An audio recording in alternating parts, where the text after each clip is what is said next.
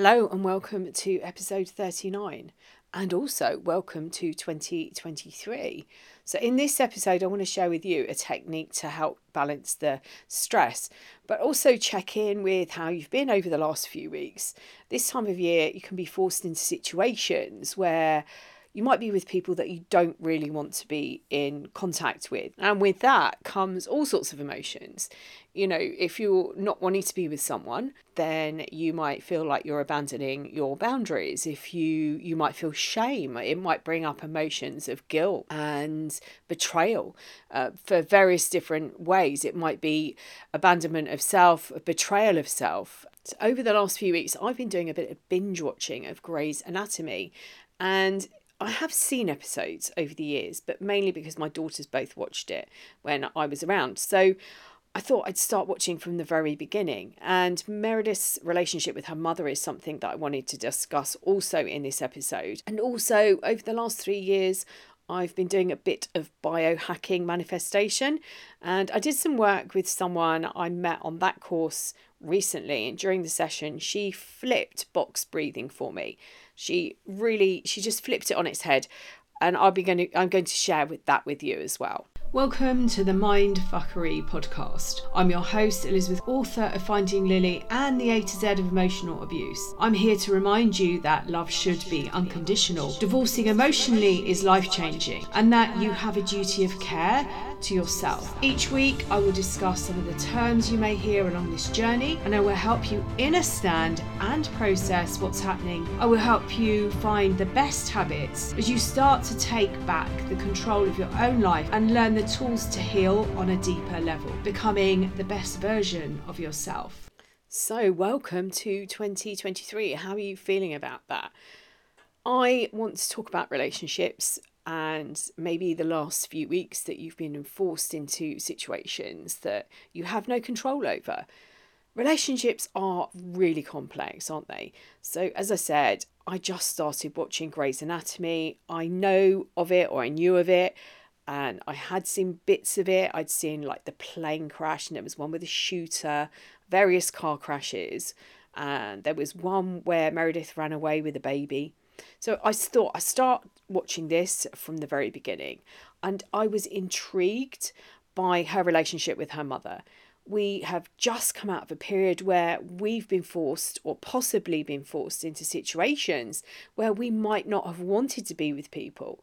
And it might be justified by society norms that we should forgive and forget. Perhaps we should move on or be the bigger person. And what if you were forced to be with someone who had been abusive towards you? If you've been in a romantic relationship with a person, I'm sure that your friends and your family would help you stay away from them. They would encourage you to stick to strong boundaries and, if possible, not to communicate or have anything to do with them. If they reached out, if they did a Hoover and reached out, they'd encourage you not to reply. But what happens when that person is a family member? I've actually recorded a few videos on the narcissistic parent. I use the mother, but you can easily swap the name over to father if it fits. Sometimes it gets a bit wordy with your mother, your father, him, her. So I'll put those links in the description box below. In season 1 of Grey's Anatomy, it starts with Meredith joining the hospital that her mother worked in. She was a renowned, these are all really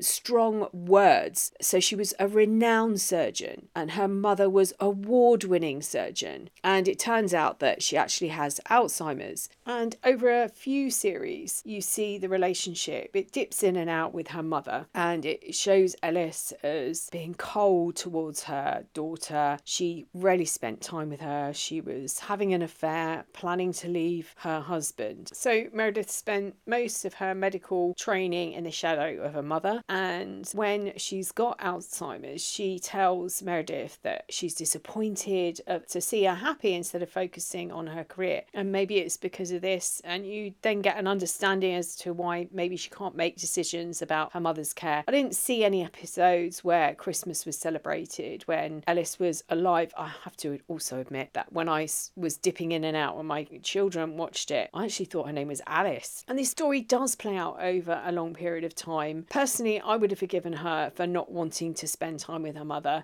There are scenes where the care home that her mother's in are huffing and puffing about Meredith not wanting to make decisions or able to make decisions. And I get that. It must be really hard. I've spoken about this before, but I actually can't remember now if it was in my group or whether I've done a podcast or YouTube video on it. But your friends and family might protect you from your ex. But what if the abuser is a family member? A mother, a father, a sister, a brother, a grandparent, aunt, uncle. Emotional abusers don't take responsibility and they see that there's nothing wrong with their behaviour. It wasn't them, or if it was, somebody else made them do it. And they are completely different from someone who genuinely didn't realise what they were doing was wrong. And I go back to us all being sponges. So it's something that I've talked about for quite a few years. It's in my book, The A to Z of Emotional Abuse. We're sponges and we learn from the people around us. Everything we hear and everything we see, we take on as the truth. And we live in this theta state from the moment we're born, possibly actually in the womb, to round about 7 or 8 years old. So we copy and we duplicate from the environment that we grow up in. And if it was unhealthy, we may take on unhealthy patterns. If we don't experience healthy relationships, then we may go on to repeat these patterns in our lives. If you have a narcissist showing you how to behave, you're likely to have those traits. It doesn't make you a narcissist. And a grandiose narcissist is possibly the personality that jumps to mind when you hear that word. Here I am, look at me. The polarity of that is the vulnerable. So the grandiose type have this superior manner with an air of arrogance, and they're manipulative and they have this need to be validated.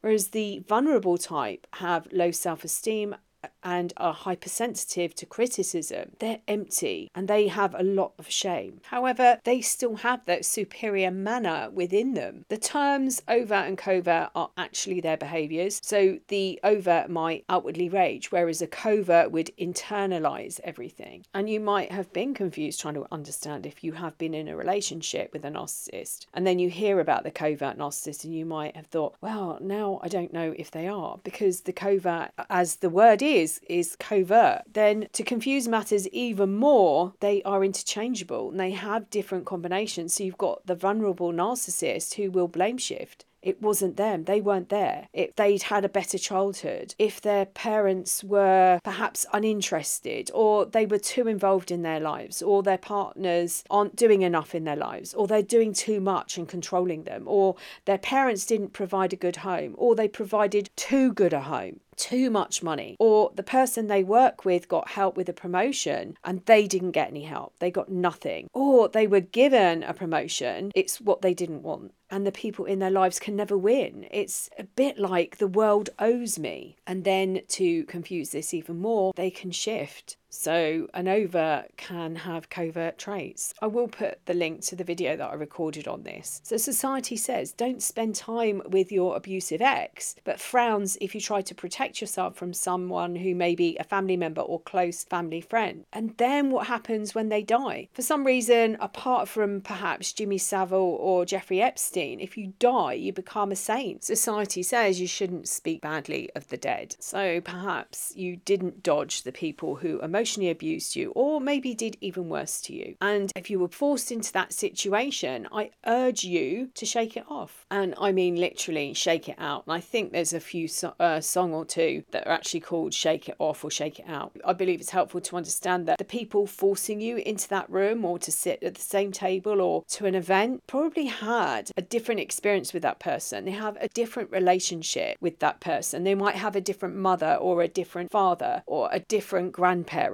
I've spoken about this in some of my scapegoating videos that are on YouTube, and I've spoken about this. I think it was the narcissistic mother video that I did, and I said that in some family units one person's a scapegoat, in other family units it's an interchangeable role. So I will link that video into the description box. But so when I'm saying about shaking out, animals shake out their trauma. They shake it out of their body. I've been doing a Peter Levine course, and he talks about allowing your body to continue with the response. And this helps you release the trauma. So if you were in a situation that you wanted to run away from, carrying out that action will help you. Bodies are designed to protect and preserve our life. So you might realize that the way to survive is actually to fawn your way out of a situation or to freeze. But really, all you wanted to do was run away. But your response to protect was maybe to fawn or to freeze. So you can visualize that escape and you can release that trauma. So he talks about animals in the world and how they play out their escape. And he talks about baby lion cubs who climb down from a tree once they realize that they're in a safe environment again. And they play fight and releasing that trauma. I was on a retreat in 2017, and there I met a woman who did Koya. It took me about, I don't know, a couple of years actually to get my diary to match her sessions, but I did one. And during that, we did dance and movement to help release the stress hormones from the body. The irony of that story was on the way home, it was about an hour and a half from where I live, and my car got hit and I was shunted over a roundabout, narrowly missing a huge pole. Got shunted over 3 lanes. Thankfully, it was in the evening and there was nobody coming to the side of me. So I could have used that movement to release the trauma from that situation. And as I said right at the beginning, I do biohacking for manifestation, and I learned a new way of using this technique. So I'm going to talk you through that. It might be useful to get a pen and a piece of paper, whether you listen to this section now and come back with a pen and paper for it, or whether you pause the video now. It's entirely up to you. It might be useful to listen and then come back. Please don't do this if you're driving or operating machinery. So we're going to make 2 statements, and these can change as we're working through this process. So box breathing is brilliant. It's brilliant for stabilizing the body, calming down the nervous system, and refocusing the mind, because particularly in those moments of rumination, your mind is caught up repeating and going over what happened maybe in the relationship, or analyzing it, wondering maybe if you did something or didn't do something. When you start to count, I've been using box breathing with counting for quite a few years now, and this is a similar thing. You're making a statement, you're thinking from a different part of your brain, so you're hacking into your biological system. And so I'm going to talk you through this process now. So if you've never done box breathing before, we breathe in, we hold, we breathe out, we hold. Normally I teach it with numbers, with counting, but we're going around in a box.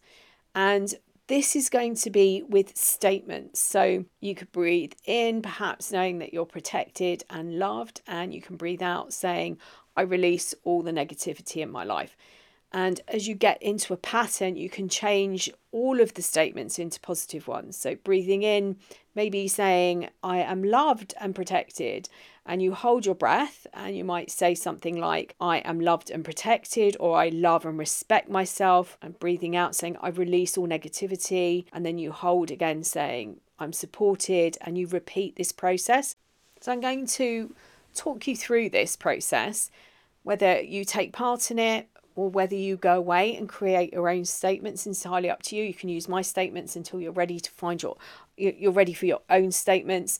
As you're breathing in and out, you will know when you can release or let go and change that statement that says that you're releasing, and you can change it into something positive. As I said, I started biohacking about 3 years ago, and I do it a couple of times a year.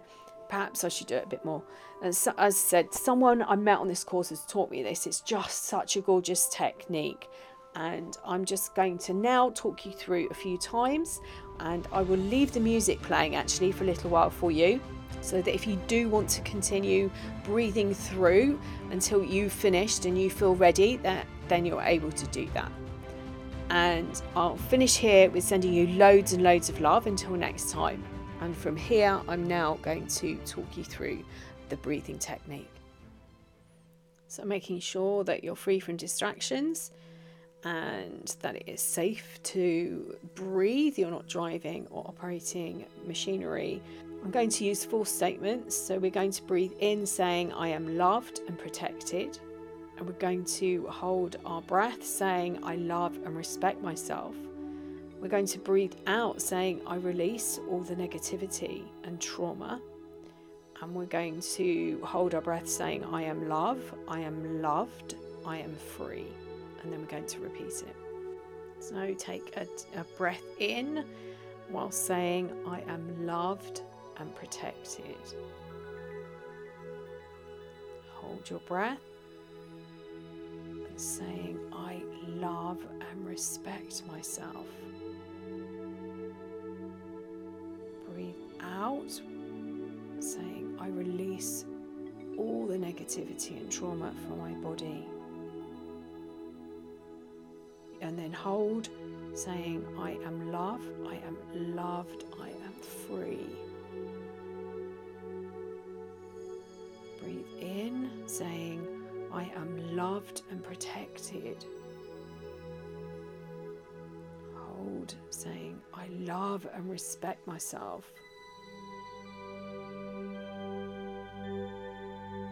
Breathe out, saying, I release all the negativity from my body.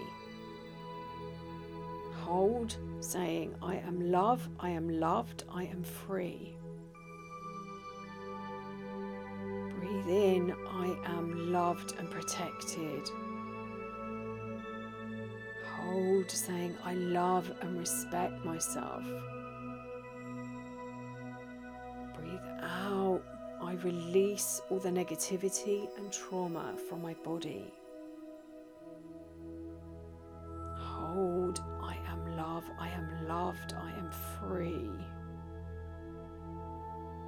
Breathe in, I am loved and protected. Hold, I love and respect myself. Breathe out, I release all the negativity and trauma from my body. Hold, I am love, I am loved, I am free. Just keep repeating the statements that feel right to you. As you breathe in, you hold, you breathe out, and you